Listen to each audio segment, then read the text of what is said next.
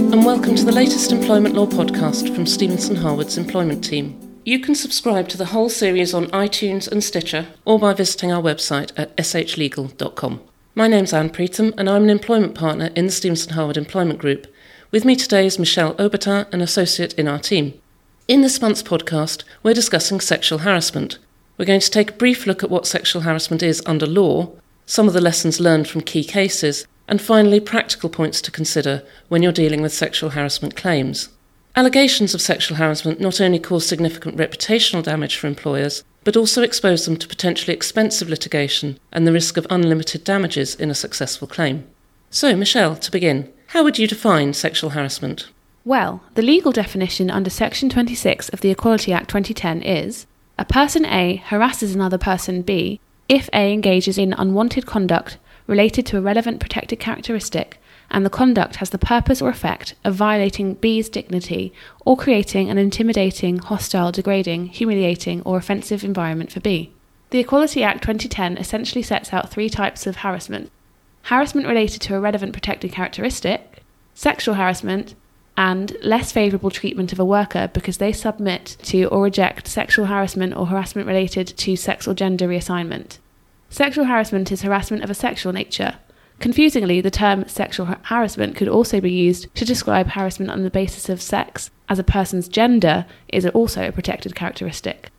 The other protected characteristics are age, disability, gender reassignment, marriage and civil partnership, race, religion or belief, sexual orientation, and pregnancy and maternity. So, looking at that definition a bit closer, what some employees would think of as banter or a joke could amount to sexual harassment. Yes, that's right, especially if the effect of the joke intimidates or offends an individual, for example.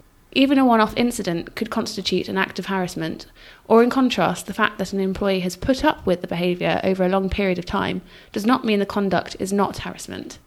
Ultimately, employers are vicariously liable for any acts of harassment committed by its employees which occur in the course of employment. In addition, employers are prohibited from harassing a wide category of people other than employees, such as agency workers, job applicants, and former employees. Since the allegations against Mr. Harvey Weinstein first came to light and the Me Too movement began in 2017, awareness of what could be sexual harassment, i.e. harassment of a sexual nature, has increased and more employees are coming forward with complaints than ever before.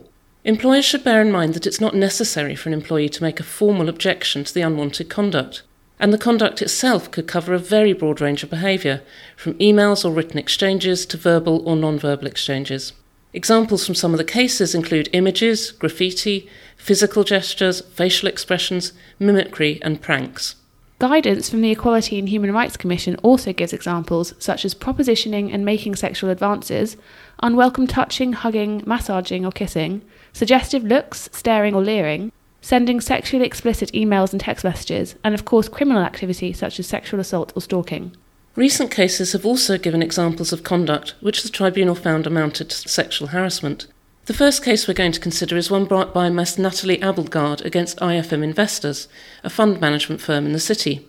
This case actually settled before the end of the hearing, so there's no formal judgment, but the claimant alleged that an executive director made sexually explicit comments to her while the pair were out at a nightclub celebrating the end of a business deal. The director was also said to have stood inappropriately and intimidatingly close to her.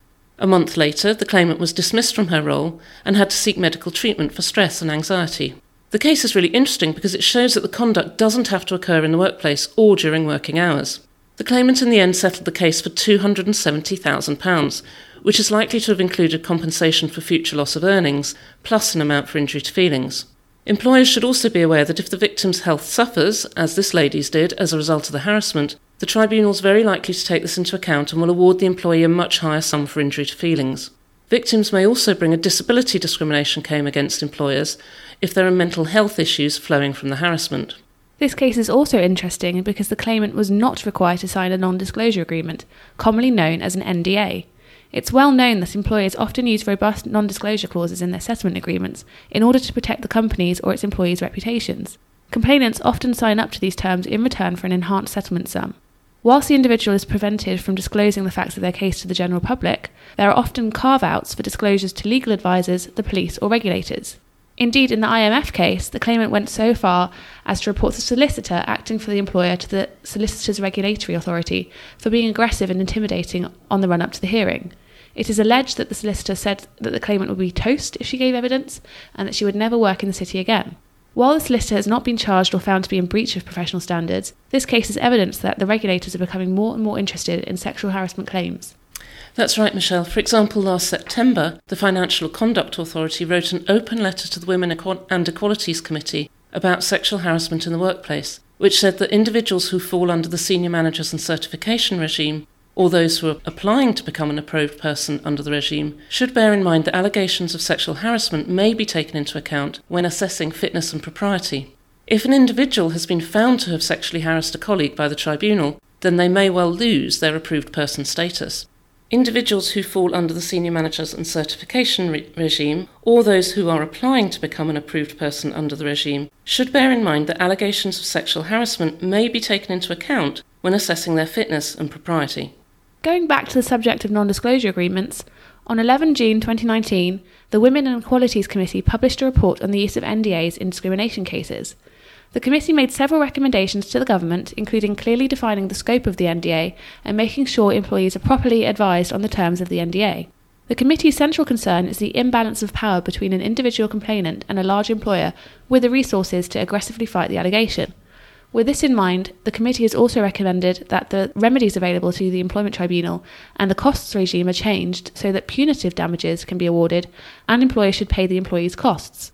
In our opinion, it would be strange if sexual harassment cases have a different cost regime to the other types of cases. It remains to be seen whether the government will take up these recommendations and make legislative changes. Another case of interest is Unite the Union and Naylard in the Court of Appeal. And in that case, the trade union appeals against the decision of the Employment Appeal Tribunal that it was liable for the conduct of two locally elected officials. The respondent employee cross-appealed against a refusal to make findings that the union was liable for sex discrimination and sexual harassment in her case. The facts were that the respondent had been employed by the union as a regional officer at an airport. The locally elected officials were employees of Heathrow Airport rather than the union, but they did carry out full-time union duties. Two of the locally elected officials bullied and harassed the respondent over several years. The respondent complained to the union and presented a formal grievance, and she was later transferred to a different site. The union carried out an investigation, but the perpetrators were not dealt with firmly or decisively. The respondent resigned and successfully claimed constructive dismissal. Fast-forwarding to the Court of Appeal stage, the main issue was whether the union could be liable for the lay officials' behaviour when they were not employed by the union. The Court of Appeal found that the officials were the agents of the union for the purposes of establishing liability under the Equality Act 2010.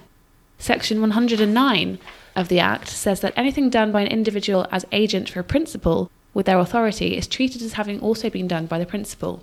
The court found that the officials had committed the acts in question in the course of their roles as union representatives, and the union was therefore liable for their behaviour. Employers should bear in mind that they may be responsible for the behaviour of their agents as well as their employees. So, what are the practical obstacles that parties face in sexual harassment cases? Firstly, when an individual makes an allegation of sexual harassment during employment, their employer must thoroughly investigate the complaint. Employers should gather up as much contemporaneous evidence as possible and try to ensure that the victim does not have to interact with the alleged perpetrator insofar as possible. If the individual does bring a claim, they will need to spell out very clearly what behaviour they believe amounts to sexual harassment. Individuals should be able to articulate what was said and done, when and by whom. Otherwise, they risk their harassment claim being struck out in the preliminary stages of the litigation or even having a deposit order made against them. Meanwhile, employers should instruct solicitors for advice. The key difficulty employers face is assessing whether the alleged unwanted conduct is likely to amount to sexual harassment under law. Ultimately, this depends on the context and the facts of each case. Legal advisors will be able to compare what has happened against established case law or examples given in the industry guidance, as well as making recommendations for settlement if appropriate.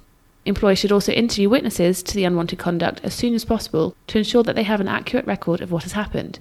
If the claimant brings a particularly complex or lengthy claim, the Employment Tribunal may have difficulty in listing the claim, so it may be several months before the claim is heard, during which time memories can fade.